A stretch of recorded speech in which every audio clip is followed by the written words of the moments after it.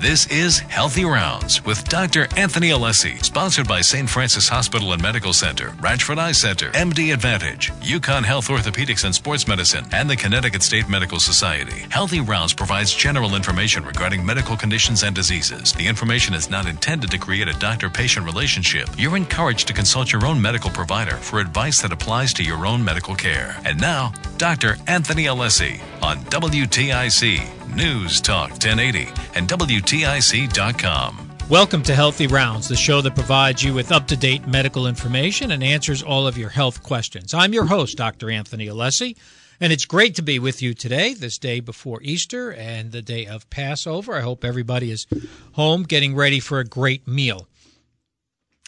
This week's been pretty interesting for me. I got to spend some time. One of the advantages of being at the University of Connecticut and being in an academic environment is you get to attend lectures. And yesterday, I was able to attend an outstanding lecture by Dr. Lori Devaney. Dr. Devaney is a physical therapist. She's a PhD in physical therapy, looking at the position of necks in pitchers.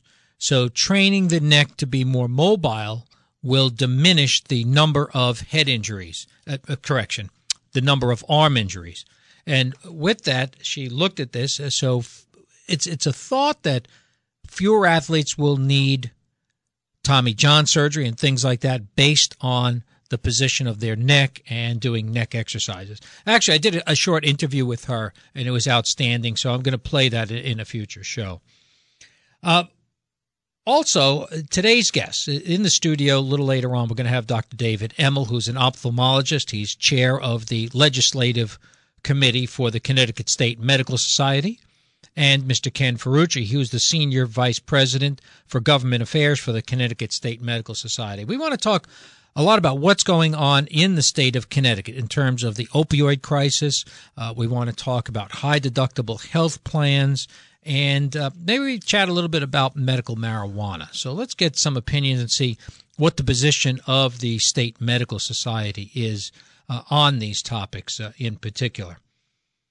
This day in medicine, April 20th, 1775, the medical department of the American Army was formed, and it was formed the day after the Battle of Lexington in the Revolutionary War. The reason this is an important day is because so much of the technology and many of the innovations that we use every day in medicine came from the battlefield and came from the military, especially when we look at terms of trauma care, when we take a look at mass trauma and disasters. In other words, how to get people treated quicker and more effectively in these situations. So it was actually in 1775 when Army and medical care became a big topic for the military. One of the things I mentioned last week is I was away with the NFL Players Association for their meeting, the Mackey White Conference. And among the topics we looked at were some of the topics of safety in football and how are we going to make football safer at all levels. So one of the things we always talk about are helmets. Now, helmets are designed to avoid head injury, not necessarily concussion. But helmets are getting better and safer and being tested now. So people are always asking me, what's the best helmet? What's the safest helmet to have? If you go to the NFLPA, if you look at, there is a website. If you go to the NFL/NFLPA 2019 helmet testing, they do laboratory performance testing, and this is a joint function of the NFL and NFLPA. You could look at how these helmets are rated, and they're basically green, yellow, red. Red, you don't want them. You don't want them on your child. So I think it's worth going there and looking at that. We've extended that type of testing not only to helmets but to spikes and artificial surfaces. Artificial surfaces have become very popular now. They save on mowing the lawn, fertilizing the lawn, and trying to get the turf in shape. But there has been a serious problem in terms of more lower extremity injuries, particularly to the knee with torn ACLs and ankle injuries on artificial turf. The reason being, natural turf gives way. When you plant your foot on a wet surface, it breaks way. Artificial turf does not. It will dig the cleat in, therefore providing torque and pushing the knee over. So we're seeing more knee injuries. So the question becomes, what is the safest artificial turf to be using? Unfortunately, most places are more concerned with the performance of the artificial turf. So what we've found overall is clearly playing on a natural turf field, grass, is safer overall for athletes, especially young athletes. This week, I got to see something on one of the sports channels about Greg Popovich. Greg Popovich is the head coach for the San Antonio Spurs. Very successful coach. Actually, I believe he's the winningest coach right now in professional basketball. And one of the things he points to as a means of his success has been team meals. He will occasionally put together a meal with his players. Go to a very expensive restaurant. He spends a lot of money on it. And he actually researches it. He researches it where everybody's going to be seating. He's found that the 6 people to a table make for the best conversation. Very interesting. And he scrutinizes everything to it. And he's found that outside of practice and the sport, these team meals really bring the group together. You know, this isn't rocket science, guys. We used to have family meals, right? We used to have family meals where we brought the family together to talk, just to talk about things that happened during the day. So the meal and breaking bread have become, really, they are a key to not only more satisfaction in life, but better health, better communication. And we've gotten away from that, unfortunately, right? We have all these electronic devices. We have other things to do. Work late, sports, right? So sports are always starting, evening practices, things like that. So I think that Greg Popovich just took a step back to become successful by highlighting the importance of the occasional meal where everybody sits together and gets a chance to talk about. Something we may want to incorporate in our lives to continue success. One last mention I want to get in. The flu is still out there, folks. So the hugging and kissing have got to back off on that, okay? The flu is still out there. We're at the tail end of it, hopefully. This has been the longest season for the flu. But I'm happy to see that in church, there's less shaking hands and kissing, okay? You can wave, smile to people, share a greeting, but try not to start touching everybody. And wash your hands. Wash your hands as much as you can so we can avoid the flu, as we did a pretty good job of this flu season combined with the flu shot. We're going to take a short break now, and then we're going to be back with my guests, Mr. Ken Ferrucci and Dr. David Emmel from the Connecticut State Medical Society. You're listening to Healthy Rounds on WTIC News Talk 1080.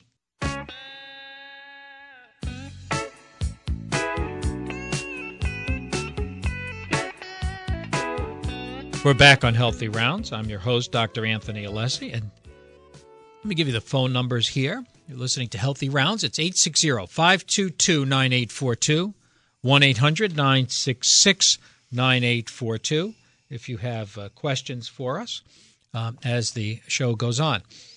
So today I'm very honored to have as my guest Dr. David Emmel, who's been on before. It was about a year ago. He came in from the Connecticut State Medical Society to talk about some of the legislative activities of the State Medical Society. And with him today we have Mr. Ken Ferrucci, who is the Senior Vice President of Government Affairs for the Connecticut State Medical Society. By way of full disclosure, the Connecticut State Medical Society has been a partner of ours since day one on this program. It's not necessarily, I don't like to use the term sponsor, because they have partnered with us to make this show great and be a great resource for me and our listeners on this program so that we can continue to stay on. And now we're in our 11th year, really thanks to you fellas. And I thank you very much and the State Medical Society for that. Thank you for having us on, Tony. So, welcome to the show. Let's talk a little bit. Let's start with basics. Can you explain to our listeners what is the Connecticut State Medical Society? Well, the Connecticut State Medical Society is an organization specifically for physicians that addresses all of the issues that relate to our ability to practice and deliver the best quality health care to our patients. So that often involves legislative issues, which I'm primarily involved with, issues that are often at the state capitol, but also federal issues as well as regulatory issues that impact our ability to deliver care. We're among the oldest state medical societies in the country, aren't we? We are the oldest, actually. The oldest. The oldest county medical association in the United States is the Litchfield County Medical Association that celebrated their 250th anniversary 2 years ago. Is that true? The State Medical Society was established in 1792. So just to give a little perspective about how long we've been around servicing our members and the physicians and the patients that they serve in the state of Connecticut. It's interesting because the physicians of Norwich, back at the around the time of the Revolutionary War, were the first to propose board certification or certification of physicians. So I don't think people understand the rich history of medicine that goes on here in Connecticut. When we talk about working with the legislature, what are we talking about? I mean, how do we get the message out there that we need to promote better health for the citizens of Connecticut? Because really the State Medical Society has been the leader in that right along in terms of how do you go about your work in shaping policy at the political level, at the government level? Well, of course, everybody has ideas about health care and what constitutes good health care. And there's no paucity of that at the state legislature. All legislators who enter have ideas about what they want to do to improve in health care. And our job is really to interact with them in any way that we can to bring them up to speed on issues, because many of them, their own experiences is strictly what they've experienced as patients and not necessarily from the perspective of a healthcare provider. And that's where we can make a difference. And I think the biggest asset that we have as a medical society is our members. Our members are the resource that can provide information to legislators. We obviously have a lobbying arm like I provide those services, but there's nothing more valuable to legislators than the education and the information that come from the physicians in the state of Connecticut. What gets their attention? So I've been there with you before. What gets the attention of a legislator? Obviously, I mean, let's face it, your job as a politician is to get reelected. We know that. So how do we kind of break through that? How do you what do you do, Ken? I mean, to get to them, to make them really pay attention and champion a cause? Well, it's education. That's what our job is. Most of them, when they get elected, they don't have any background in health issues. They're coming from various backgrounds, be it in real estate or law or in serving on local government. So it's an education process that we provide, the information that they need. I know a few things we'll talk about today that are huge issues at both the state and federal level. We're there as the resource to educate them and provide them, bring these issues to their attention and give them the information they need to make their decisions when creating public policy. Well, let's get right into it. High deductible health plans. That's been something that's come on probably the last 10 years in terms of people paying lower premiums but having a high deductible, or probably similar, having an HSA, a health savings account. And I've been told that those are really the plans that are best suited for the healthy and wealthy. David, is that true? I mean, what would you say? Well, certainly, Tony, those plans work very well for people who have the financial resources. But unfortunately, they're being heavily marketed, especially on the exchange plans, to people who don't have financial resources, and often in ways that aren't clear, so that people are looking and shopping for a low premium and finding it, but not realizing that the health care they're purchasing isn't really going to give them the healthcare experience they're looking for. So here's what I don't understand is the exchange plans are the Affordable Care Act plans. Those are the plans that were put in place to provide more health insurance for people who typically cannot afford it through their employer. Why would we try to sell them a high deductible plan? Because they got on there because they didn't have enough money to buy a plan. Now we're going to give them $1,000 or deductible? Is that what's being done? It is, but I don't think it was the original intent of the Affordable Care Act to do that. I don't think it was either. What has happened as a consequence, and we've seen the escalation of these deductibles on a steady basis. We've approached the problem, or we've been impacted by the problem as healthcare providers, because what we're seeing more often than ever is patients who are avoiding healthcare, delaying healthcare, and coming in sicker and with more serious problems that require more advanced and more expensive care, things that could have been prevented had they done the visits that were preventative in the first place. So, Ken, here's a question for you. Is the Affordable Care Act going to survive? I can't tell you what's going to happen at the federal level, but what I can tell you is that here at the state, our legislature has already taken steps to codify into state law certain things in the Affordable Care Act that we see beneficial, and those would be codifying what are called the essential health benefits. Those are your preventive care, your emergency care, things on a regular basis that people need, to codify those. So should the ACA go away, that gets codified. Just this week, the House of Representatives in Connecticut passed a bill to codify pre-existing conditions, so that regardless of what happens at the federal level, you can't discriminate in your insurance policies against somebody that has a pre-existing condition, whether it's been diagnosed already or not.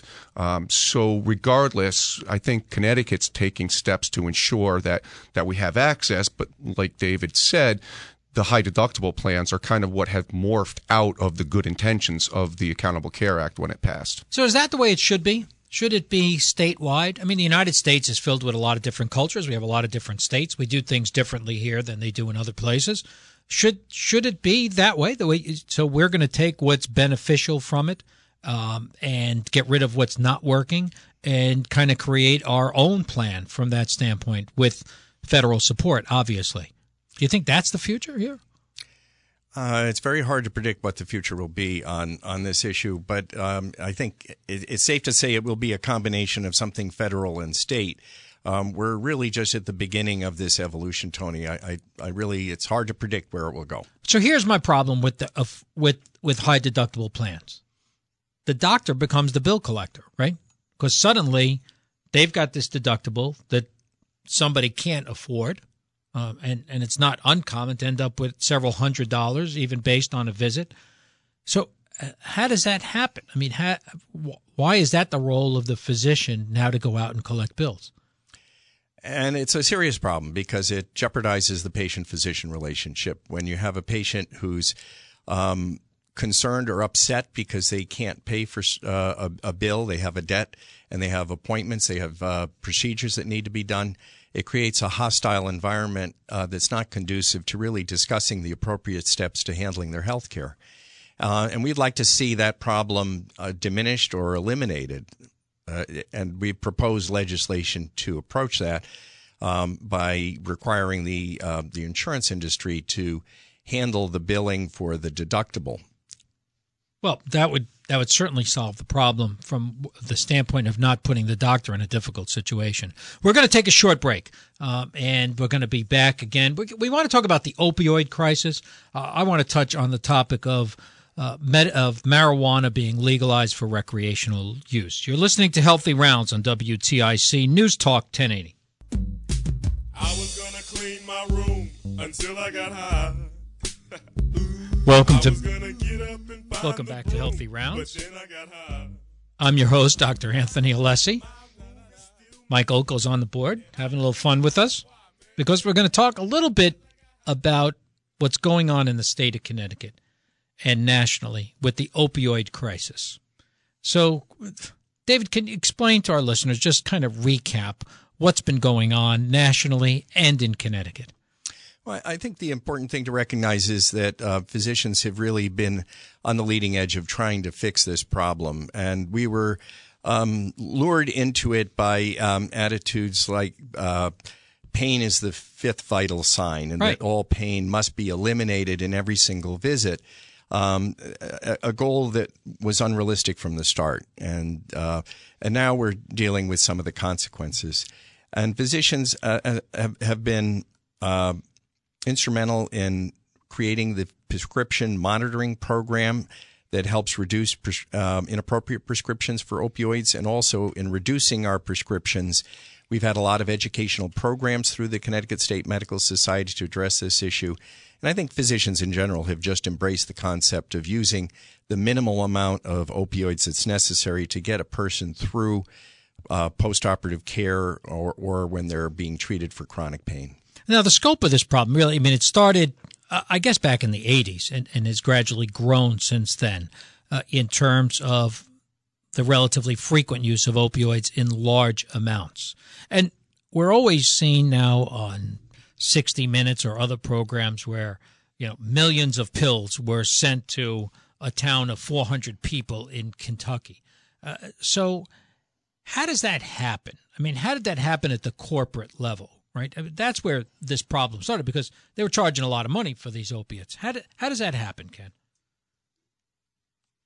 Well, I think you need to, again, I know we talked about this in the last segment, separating Connecticut out from national. I mean, how does it happen? There was a complete misunderstanding 15, 20 years ago about the addiction qualities of opioids.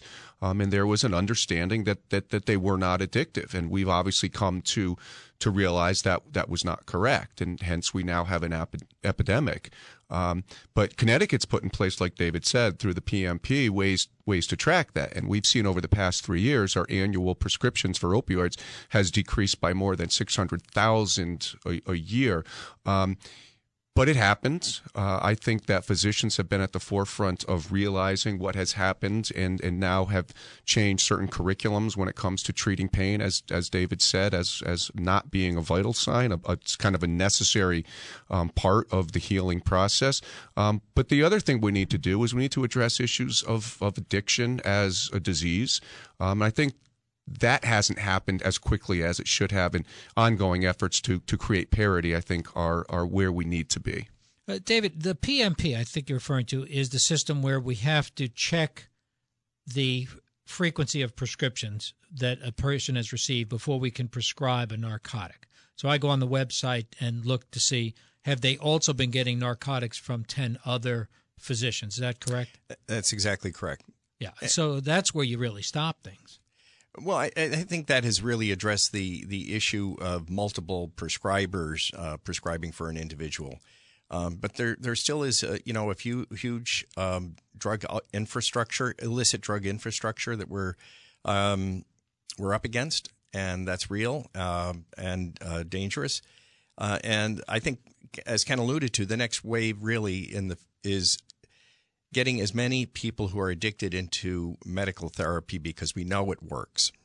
So let's talk about that. So what do you do? How do you get somebody into medical therapy? You're talking about methadone, Suboxone? Is that what we're talking about? Or those were all part of it. There are several different medications. It's not terribly critical which one a person is using, but these programs where people are on chronic therapy truly work, and they protect people.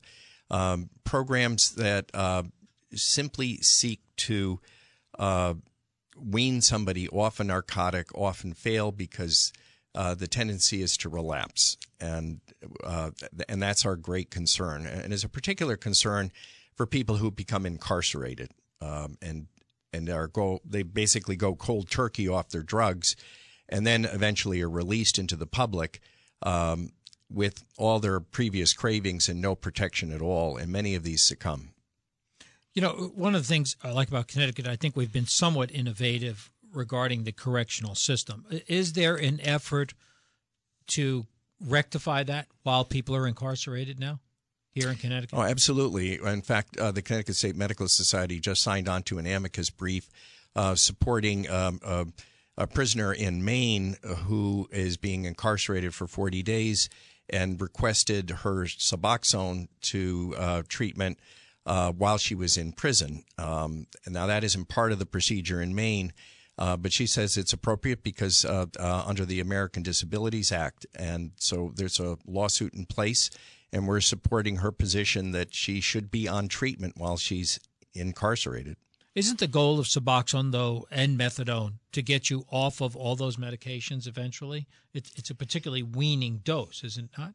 No, the evidence is that unfortunately that's would be a wonderful ideal, but the evidence is that once you're addicted, that never goes away, and that you're at risk for the rest of your life. And the only proven safe methodology is to stay on the treatment. What about the treatment with alternative medications? So we use the gabapentin and other pentanoids, anticonvulsant medications for pain that have been proven to be effective. Do you know, are we starting to see a rise in those prescriptions? Because I think, Ken, you mentioned we're starting to see a lot fewer prescriptions for opioids now in Connecticut. Yeah, there's been a big effort for alternative treatments to find ways to treat pain without the use of opioids. I think one of the problems was for the past 15 years, opioids were seen as the way to treat pain. And again, like I said, we found out that's not true. So we are seeing an increase in alternative treatments in pain, maybe less medication involvement early with some physical therapy, getting people to understand that pain is actually, it's a good thing in many cases for somebody to have because it does show you how your body is progressing. So yeah, I would agree with you that there are more efforts to increase alternative therapies and not immediately go to opioids and find other therapies first before you end up in that situation.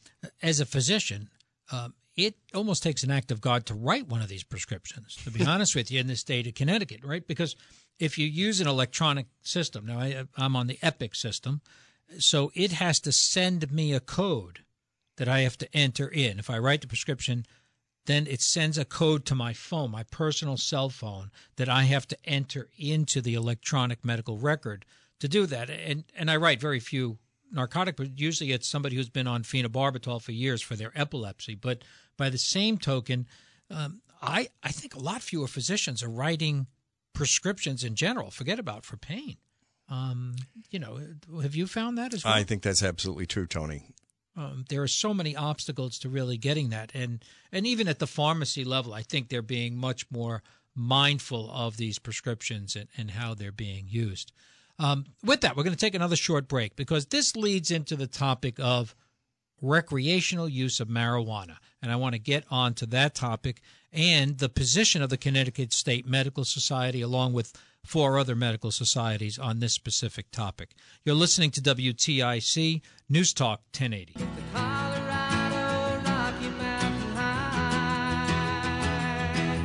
We're back on Healthy Rounds. I'm your host, Dr. Anthony Alessi, and as you can tell, Mike Okel's still having fun on the board. But here's the topic. Medical marijuana is something that's been approved in the state of Connecticut. You have to buy it at a certified dispensary. You have to get a license to be able to purchase that. And that's been ongoing for at least the last few years. But now there's been a big push to legalize recreational marijuana, something that's been done in multiple other states. And obviously, politicians are attracted by the tax revenue. We could tax it. But if there are lessons to be learned from these other states, it's not a good thing to do. I recently met some folks from Colorado who told me it's been awful there because once the government gets control of the price of marijuana, they raise the price with all the taxes. So what do people do to get high? They buy something cheap called heroin. And their soup kitchens are inundated with people. Their clinics are inundated. People who previously worked are not working, so it's affected their workforce. So I have to ask you both, what are we doing in Connecticut? Why are we even thinking about this? David, maybe you could fill me in. When you're at the legislature, why are they even considering legalizing marijuana? Well, Tony, we've made a concerted effort to try to educate the legislature that there are health care consequences to recreational marijuana. Unfortunately, one of the things we've seen is that with the medical marijuana, it paints the material as something that's beneficial, almost universally beneficial.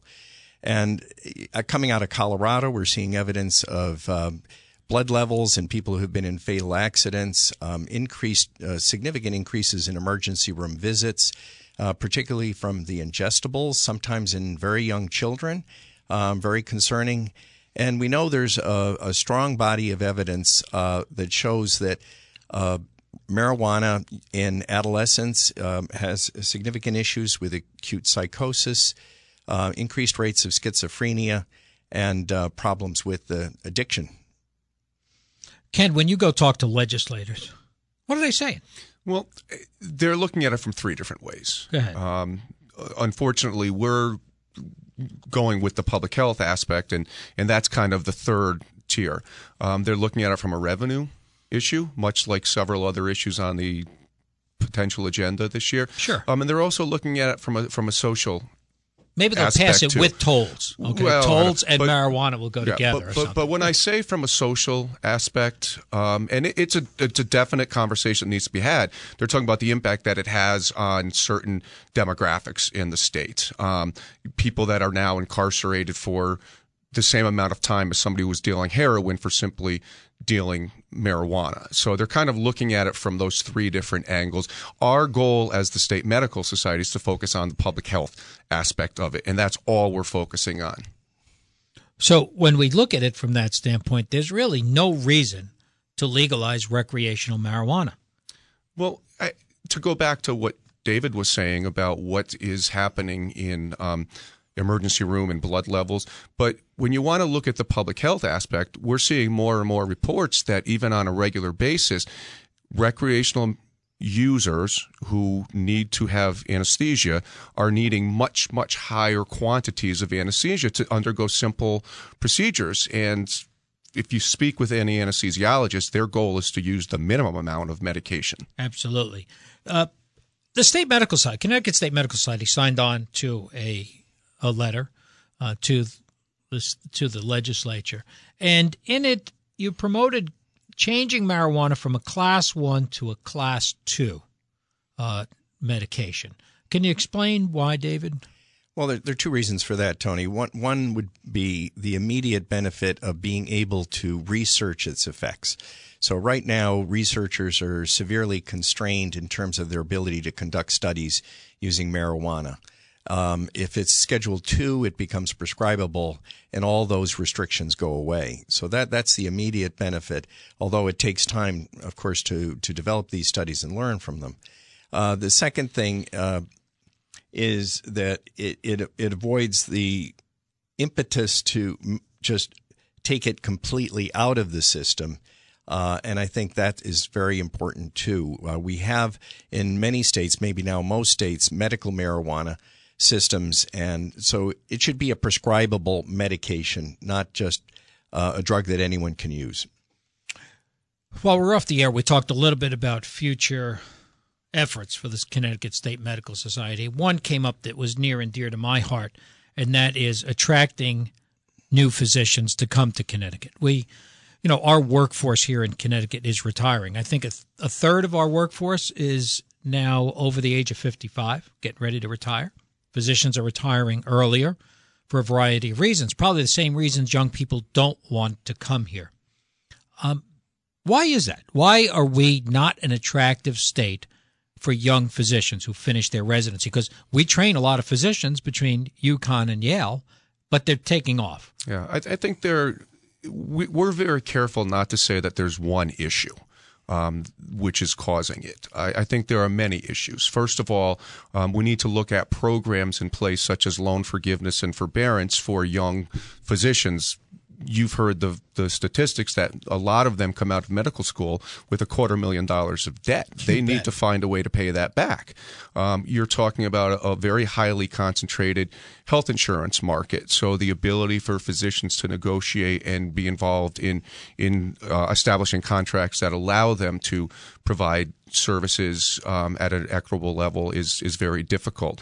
We do continue to have a very difficult medical liability environment in Connecticut. We have certificate of need laws in Connecticut that are much more stringent than other states. And certificate of need is those are certain things that you need to get from the Department of Public Health and the government to be able to begin providing services. And a lot of other states have gone away from implementing them. So it's not one, but what we do know is that we are one of the worst states in retaining the medical students and the residents that we train.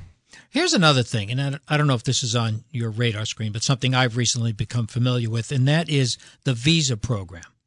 So there are many very talented foreign physicians who have done their residencies here in the United States and want to come to Connecticut because Connecticut is a state that needs physicians. So they would qualify for the J-1 visa program. That's the program where you spend 3 years and then you get a green card and you're allowed to apply for citizenship eventually. We have one of the craziest systems in the state of Connecticut. I was part of it 2 years ago. We were trying to get a young neuromuscular specialist, a young woman, to come here from New York, and she waited online all night, and she was number 29 of the 30 visas. But there were enough attorneys in line ahead of time with 6 applications for their clients. So she didn't get it. So she got an extension for a year. This year, they decided they were going to have a lottery, right? So it's a lottery system. This is how we do business here. We're going to, it's like you make your pick 6 to whether or not we're going to have physicians stay here. Fortunately or unfortunately, there were 30 visas. Only 29 people were applied for them. So everybody got one. So good for the 29 people, but why did only 29 people want to come to our state? So we have to look at that from a lot of standpoints because this is an untapped pool of very, very talented young physicians who bring a lot to us. And I think the State Medical Society can really have an effort in that area. With that, I want to thank you both for coming in today. This has been great just to get this information out there. The State Medical Society, I am a proud member of the State Medical Society. My children are members of the State Medical Society, and it's an important part of what we do as physicians to protect everyone's health. Ken, thank you. And David, thank you for the time Thank you. spent. It's always a pleasure and a privilege. With that, many thanks to our studio producer. Mike Olko's been back on the board today. Jeff Chandler is in charge of sales and marketing for Healthy Rounds. Next week on Healthy Rounds, we're going to be discussing some orthopedic problems. We're going to be looking at orthopedic hand surgery with a guest who has been on the show before, Dr. Steven Scarangella. Next up on WTIC, you're going to have Garden Talk with Len. I want to make sure everybody has a very happy and safe holiday today and tomorrow. Please remember, though, you can help save lives by becoming an organ, eye, and tissue donor. You do that today by going to registerme.org. Until next week, this is Dr. Anthony Alessi. Please stay healthy. This has been Healthy Rounds with Dr. Anthony Alessi. Sponsored by St. Francis Hospital and Medical Center, Ratchford Eye Center, MD Advantage, UConn Health Orthopedics and Sports Medicine, and the Connecticut State Medical Society. Be sure to tune in next Saturday morning at 11 for more Healthy Rounds on WTIC News Talk 1080 and WTIC.com.